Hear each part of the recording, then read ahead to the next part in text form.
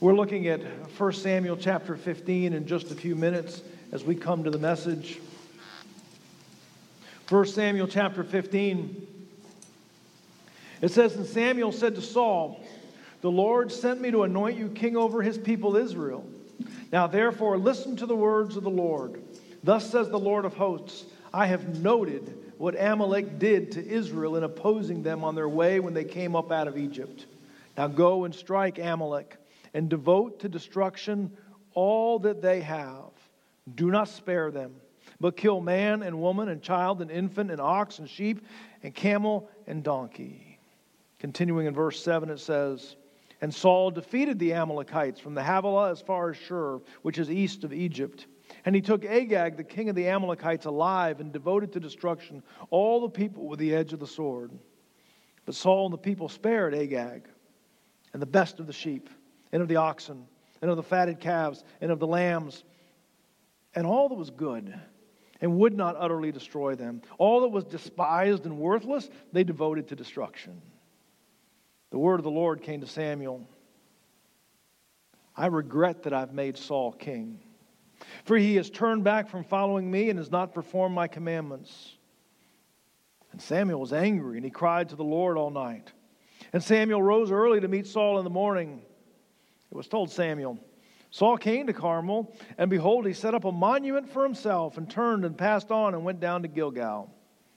And Samuel came to Saul, and Saul said to him, "Blessed be you in the Lord, for I have performed the commandment of the Lord." And Samuel said, "What then is this bleating of sheep in my ears, and the lowing of oxen that I hear?" Saul said, "They have brought them from the Amalekites, for the people spared the best of the sheep and of the oxen to sacrifice to the Lord your God, and the rest we have devoted to destruction." Then Samuel said to Saul, "Stop. I will tell you what the Lord said to me this night." And he said to him, "Speak." Samuel said, "Though you are little in your own eyes, are you not the head of the tribes of Israel? The Lord anointed you king over Israel. The Lord sent you on a mission and said, 'Go devote to destruction the sinners, the Amalekites, and fight against them until they are consumed.' Why then did you not obey the voice of the Lord? Why did you pounce on the spoil and do what was evil in the sight of the Lord?" Saul said to Samuel, "I have obeyed the voice of the Lord. I've gone on the mission which the Lord sent me, and I've brought Agag, the king of Amalek, and I devoted the Amalekites to destructions. But the people took the spoil of the sheep and the oxen and the best of the things devoted to destruction to sacrifice to the Lord your God in Gilgal." And Samuel said, "Has the Lord as great delight in burnt offerings and sacrifices as in obeying the voice of the Lord? Behold, to obey is better than to sacrifice, and to listen than the fat of rams. For rebellion is as the sin of divination, and presumption is as of iniquity and idolatry. Because you have rejected the word of the Lord, he also has rejected you from being king." We look at 1 Samuel chapter 15, we could really almost sum up the passage of Scripture in just basically one sentence. Saul was a bad guy, he disobeyed, and he lost the kingdom. All right, you got that? Saul was a bad guy, he disobeyed, and he lost the kingdom. Right, let's go to lunch. Now, we may miss a couple of things by just kind of running through that. One of the things right off the bat is probably one of the parts that I don't really want to unpack too much, but you're curious about it. The commandment that Saul has to deal with is a hard commandment. And the commandment that Saul gives is to go and destroy everyone. You heard it, you read the text. Man, that is tough. Now, I'm going to tell you, I can't fully explain all of that, okay? Someone asked me between services, well, what about this? I'm like, I'm telling you, I can't explain all of that. I've got to take what the Word of God tells me. I've got to trust the character of God. I've got to lean into that, because at the end of the day, every time God is going to be better than I am. And if I get that confused where I think, well, God, you know what you really should have done, I'm kind of in dangerous territory. So let me just say at the beginning, I understand the tension and I understand the anxiety about some stuff in this passage. Now let me try to just point out a couple of things here that I think are important for us to know about this. One of the things is this is a punishment on the Amalekites for the way that they treated the vulnerable Israelites when they were in the wilderness. The Israelites needed a little bit of help. They needed a little bit of freedom just for passage. They just needed to pass from one place to the other. And there was a statement that says, listen, we're not going to mess with your stuff. We're not going to borrow your stuff. We just need to pass through. If you'll just let us pass through. And the Amalekites said no. And they went to war with Israel. And they took advantage of Israel in that place. And this is a punishment for their behavior in doing that. Now, every once in a while, you and I will look around the world and say, why is it that none of the bad people ever get punished for what they're doing? Have you ever wondered about that? Maybe you even put the name of somebody in there. But sometimes we get frustrated and say, boy, it just doesn't seem fair that people do bad things all the time, and it seems like God doesn't do anything about it. Well, this is one of those places where God says, I do something about it. I take care of it in my timetable, in my way. But rest assured, God does see what's wrong, and He has an agenda to correct that wrong. I would also tell you there's another piece to this harsh commandment that was a principle that God was setting up for the Israelites. This is the land that I've given to you. And one of the things that He says, you have to drive out all the people that are in that land. Now again, that seems mean, that seems harsh. But what God knew is that if those people remained in the land, the Israelites would begin to copy their behaviors. And these folks who were disobedient to God, who ignored God, some of them did child sacrifices, all those types of things, for whatever reason, when they stuck around in the neighborhood, the Israelites looked over the fence and said, what are you guys doing this weekend? Maybe we'll join you. And we're dealing with difficulties here in this history of Israel, and a large part of the difficulties that we're dealing with the history of Israel is because they were looking over the fence and copying their neighbors. And God says, I cannot allow that kind of influence into your life. This land has to be cleared out so that you will not have that influence in your life. Now, Jesus in the New Testament, in the Sermon on the Mount, He kind of keeps this same theme. Not so much you have to go and destroy this people, but He says, listen, if your eye is causing you to sin, then you need to pluck that eye out. And He says, if your hand is causing you to sin, then you need to chop that hand off. Now, Jesus is not saying here in this passage of Scripture that He wants you to come in blind and with no hands next week. But He does want to say, listen, if there's something inside of your life, all the way up to your hand and your eye, that's leading you in the wrong direction, then you have to get rid of it.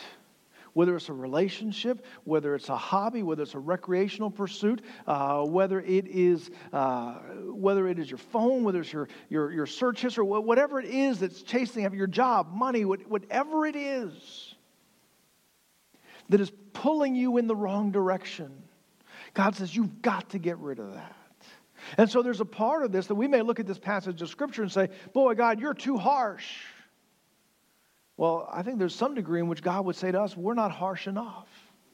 That we identify things in our life that are leading us in the wrong direction, and we say, that's all right, we can kind of keep that close and nearby.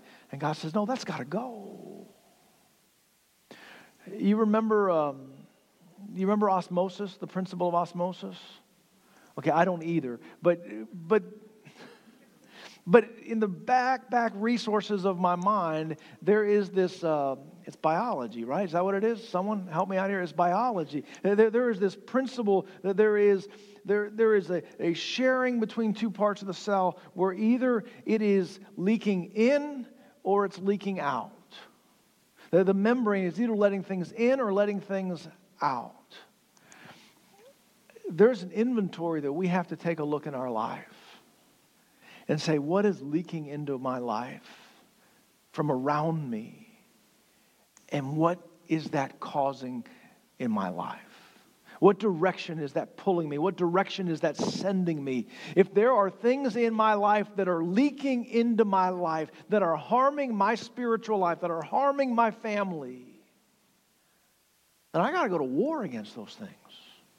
I got to get rid of those things. Because that's the principle, that's part of the principle that's in play here.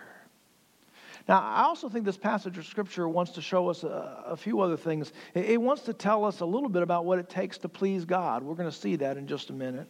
It's going to talk a little bit about this tension between what's inside of us and what's outside of us, the internal part of our life and the external part of our life. And then I think what will be the heaviest part of what we talk about today is it's also going to talk about what happens if I keep saying no to God. What happens if I keep saying no to God? All right, let's dive in. Are you ready? All right, first thing, two of you are ready. All right, good. The first thing that we need to hear from this passage is that convenient obedience is not complete obedience.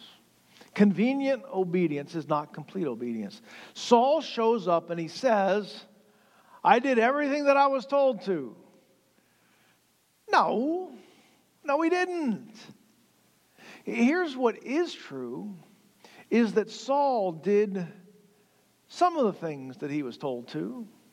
And the reality is that Saul did the easy things that he was told to. You see, part of this command, go and destroy the Elimelechs, I'm sure that Saul said, man, it's about time. They've been on my list of folks to go beat up for some time. I can't wait to go do that. You want me to go have success in battle? Boy, I can't wait to go do that. And so he runs over there and he has this, and he is obedient to a certain point. In fact, remember the commandment was that nothing was supposed to come out of there.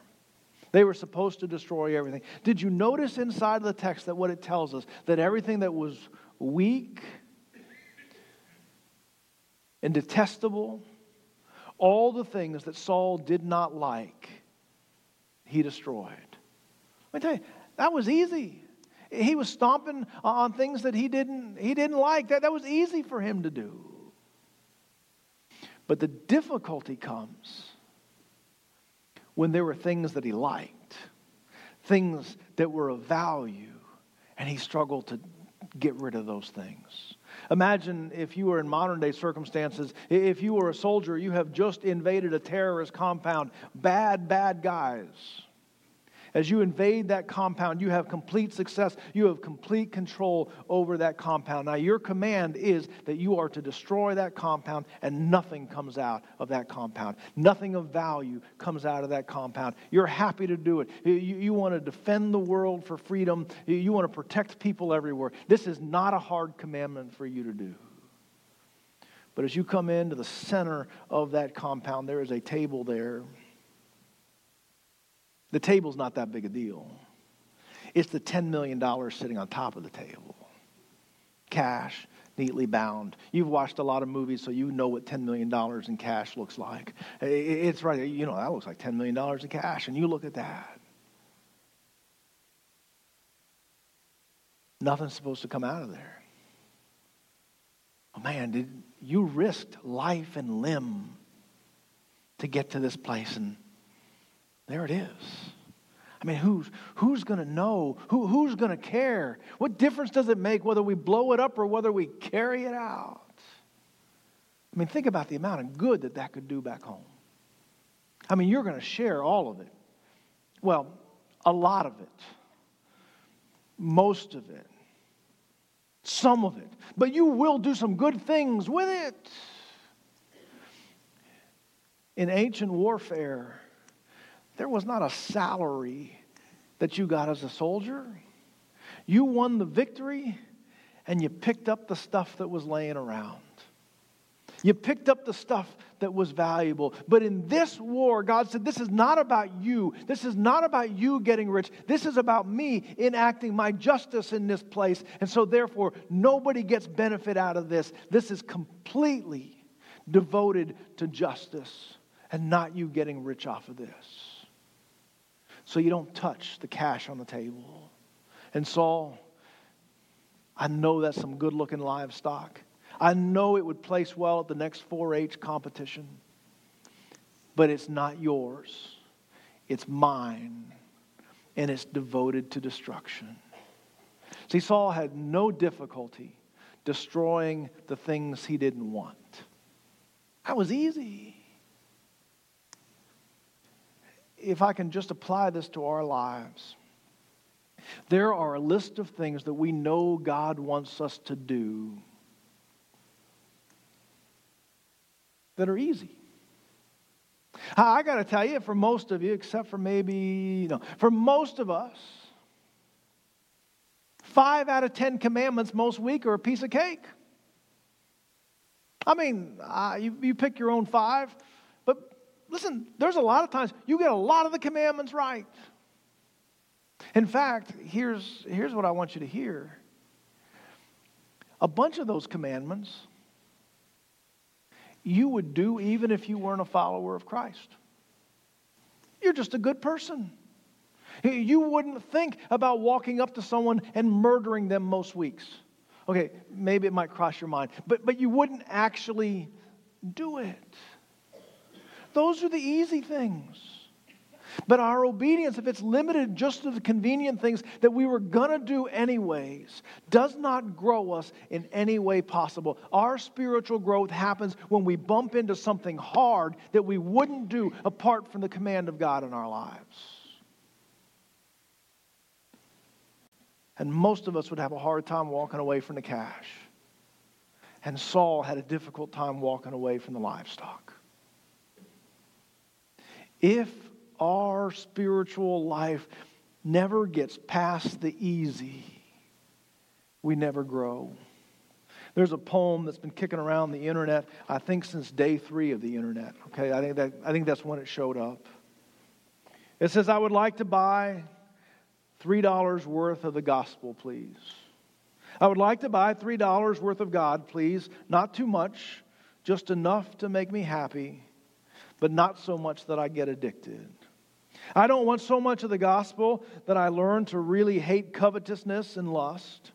I certainly don't want so much that I start to love my enemies, cherish self-denial, and contemplate missionary service in some foreign culture.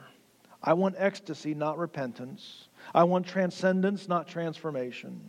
I would like to be cherished by some nice, forgiving, broad-minded people, but I myself don't want to live those from different races. I would like enough gospel to make my family secure and my children well-behaved, but not so much that I find my ambitions redirected or my giving too greatly enlarged. I would like about $3 worth of God, please. I think that kind of connects with Saul. I'm more than happy to be obedient on the stuff that I was already planning to do. But what God wants is far beyond that. By the way, our disobedience sticks out. Saul kind of thinks, I got this covered, nobody's going to notice. But our disobedience sticks out. He runs into Samuel and says to Samuel, hey Samuel, I did everything that I was told to do. Samuel says, I can't hear you. Saul says, I did everything I was supposed to do. Samuel says, I can't hear you. All of the livestock are making too much noise. The sheep and the oxen, I cannot hear what you're saying. Saul says, I devoted. We have an idea sometimes that, man, we have got it covered and nobody is going to notice our disobedience. The reality is that God sees that disobedience. Now, that's not really a headline. You came to church and the preacher told you God sees our lives. But sometimes we need to be reminded. God sees that disobedience. I'll tell you that other people see our disobedience as well. Not everyone. Not everyone sees your disobedience. But I think it's safe to say that there are more people in our lives that see the truth about us than we probably want to admit. They notice. We think, I got this covered. Nobody's noticed. I think maybe the only person that doesn't see our disobedience sometimes is ourselves. Saul finishes the battle, his disobedience. And did you hear what he did there? He stops and he builds a statue to himself. He says, let's always remember this day. Let's remember my greatness. Let's remember how great a king I was. Let's remember how obedient I am. On the very day God said, I am done with you as king. Man. My notes say, gulp. Man, that's a rotten day. Sometimes we have blindness to our own disobedience. The scripture also tells us that heart obedience is always tops some ceremony. Now listen, the truth of the matter is, it's in the text here, that our faith is going to touch our stuff. Our faith is going to touch our money. It's going to touch our things. That's the problem. Saul was struggling here because he wanted to be able to be obedient to God, but do with the stuff whatever he wanted to do. Every once in a while, we'll try to build boxes and say, God, I'm with you. I'm on your team. You just can't have this box. And for some people, that box is the money box. It's our stuff. And they got whatever you want from me is fine, but you're not touching the money. That's mine. It's a funny thing because sometimes when we try to think about whether God's been blessing me or not, we go check our bank account. We check our driveway. We check our stuff and say, hey, if God's been blessing me, it's going to show up here. But we are much slower to say, if I'm being obedient to God and committed to Him and pursuing Him, it'll show up in my driveway and my bank account as well. That's a truth that's there for us to see. It touches the stuff.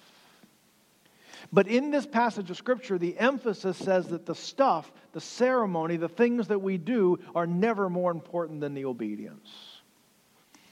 Samuel says to Saul, I can't hear you, all the animals. Saul says, oh, those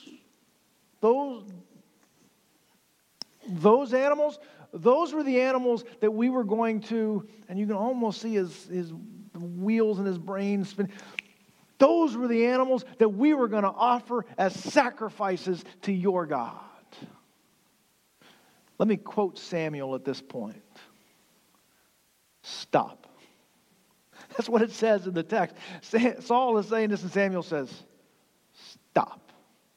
What are you talking about here?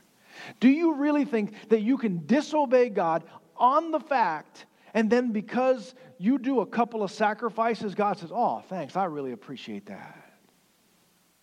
Like God really needs these sacrifices? Like that's what's missing in God's life? What He wants is our heart. It's always about the heart. It's constantly about the heart. I'm going to tell you in almost every passage of Scripture that we look at, I'm going to say to you, it's about the heart. It's the heart that He wants to do. You see, when we run through a to-do list, when we do a bunch of ceremonies, when we do a bunch of stuff on the outside and think this is what's going to move me closer to God, it never does. And sometimes when we try to compensate some part of our heart that's not right by distracting God with a little bit of extra this, come on, man. Stop. What God wants is your heart. Here's the best news. Here's the best news. Everyone here has a heart.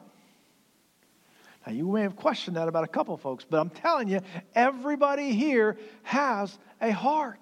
So God says, here's what I need from you. It's not a pile of stuff. It's not 27 consecutive days of getting this right. What He wants from you is your heart. And He says, I always want the obedience of your heart more than anything. What I want from your life is your heart, and you have a heart. The question becomes, where is your heart pointed, shaped, leaning, moving, given to in this day. What God wants from you is your heart. There's one more piece for us to look at this morning, and it's the heaviest piece of the whole message. And that is that the truth is, windows close. Windows close. In the first service, we sang about the grace of God, wonderful, matchless, great grace. God is full of grace. He allows us to mess up and come back to Him and to fall on Him in His grace, and He forgives and He restores, and He forgives and He restores, and He forgives and He restores. And in the life of Saul, God has already forgiven and restored. But something happens on this day where God says, we're done. We're done. Oh, man. For God to look at my life, for God to look at your life and say, we're done. Whew. God looks at the disobedience of Saul and says, I regret that I made you king, and today I take away the kingdom from you. I will find someone else to accomplish this task right now. Now listen, we're going to stand here before you, and we're going to look at the Word of God on a regular basis, and we're going to point out to you the grace of God, the forgiveness of God. But there are multiple times in the Word of God where He says, it's over, it's done, the window is closed. And for Saul, the window had closed. Now what I want you to know is this is not that something changed in God, it is something changed in Saul. You see, if we develop a pattern of saying no to God, our hearts become callous and our spirits drift. And we find ourselves further and further away from God. And God is still the God of grace. But what is happening inside of us is that we find ourselves further and further away from Him. And our assumption is I hear God calling me. I hear God speaking to me. I hear God speaking into my life. I'll deal with that tomorrow or the next day or when I get a little bit older or 10 years from now or when I get finished this project or whenever this happens or when I have kids or when I get married or whatever it is that you keep pointing down. Your assumption is that I can continue to say no to God this day and this day and this day and this day, and then when I feel like it, I can just flip the switch and say yes to God. But I'm telling you, there's something that happens inside of our hearts as we spend a decade or a week saying no to God. We find ourselves further and further and further away from Him. That's one of the hardest things that I'll ever say to you as a church, that it's possible that that window of opportunity is going to close. Now here's what I would say to you. If you still hear that voice of God, the window is still open. If you still hear from Him, if the whisper of God, if the hurricane of God, as we sang about earlier, if that still washes over you, the window is still open. So here's my counsel to you. Say yes. Say yes. If He speaks to you today, you know what would be the greatest time on earth that you could say yes? It rhymes with today. It's today. So as long as you're hearing it, you still have opportunity to say yes. But do not presume that if you choose to say no today, that you can just pick that up 6 weeks from now. You may never come this close to hearing that word of God, that opportunity again. This is it. Do not walk away from that. We shift to the what's now part of the message. And a lot of times I want to give you, here's all the things that you should be doing, but I want to step out of the way. I want to say as least as possible here. Man, is there something that God has spoken to you? It's not even my job to guess what it is that He's spoken to you. But if He has, today, this morning, this hour is when you should say yes and you should yield your life to the voice of God. Now, every week we want to talk to you about saying yes to Jesus as your Lord and as your Savior, as the forgiver of your sins and the master of your life. And this certainly applies to that. If you hear that today, then we want you to say yes to that today and not presume, I'll catch that next time around. I want you to hear that today. But I also want to speak to the whole rest of the room and say, you know what it is that He's been talking to you about. I don't need to get into your prayer closet. You know. Would you respond in the place that you know that He's been speaking?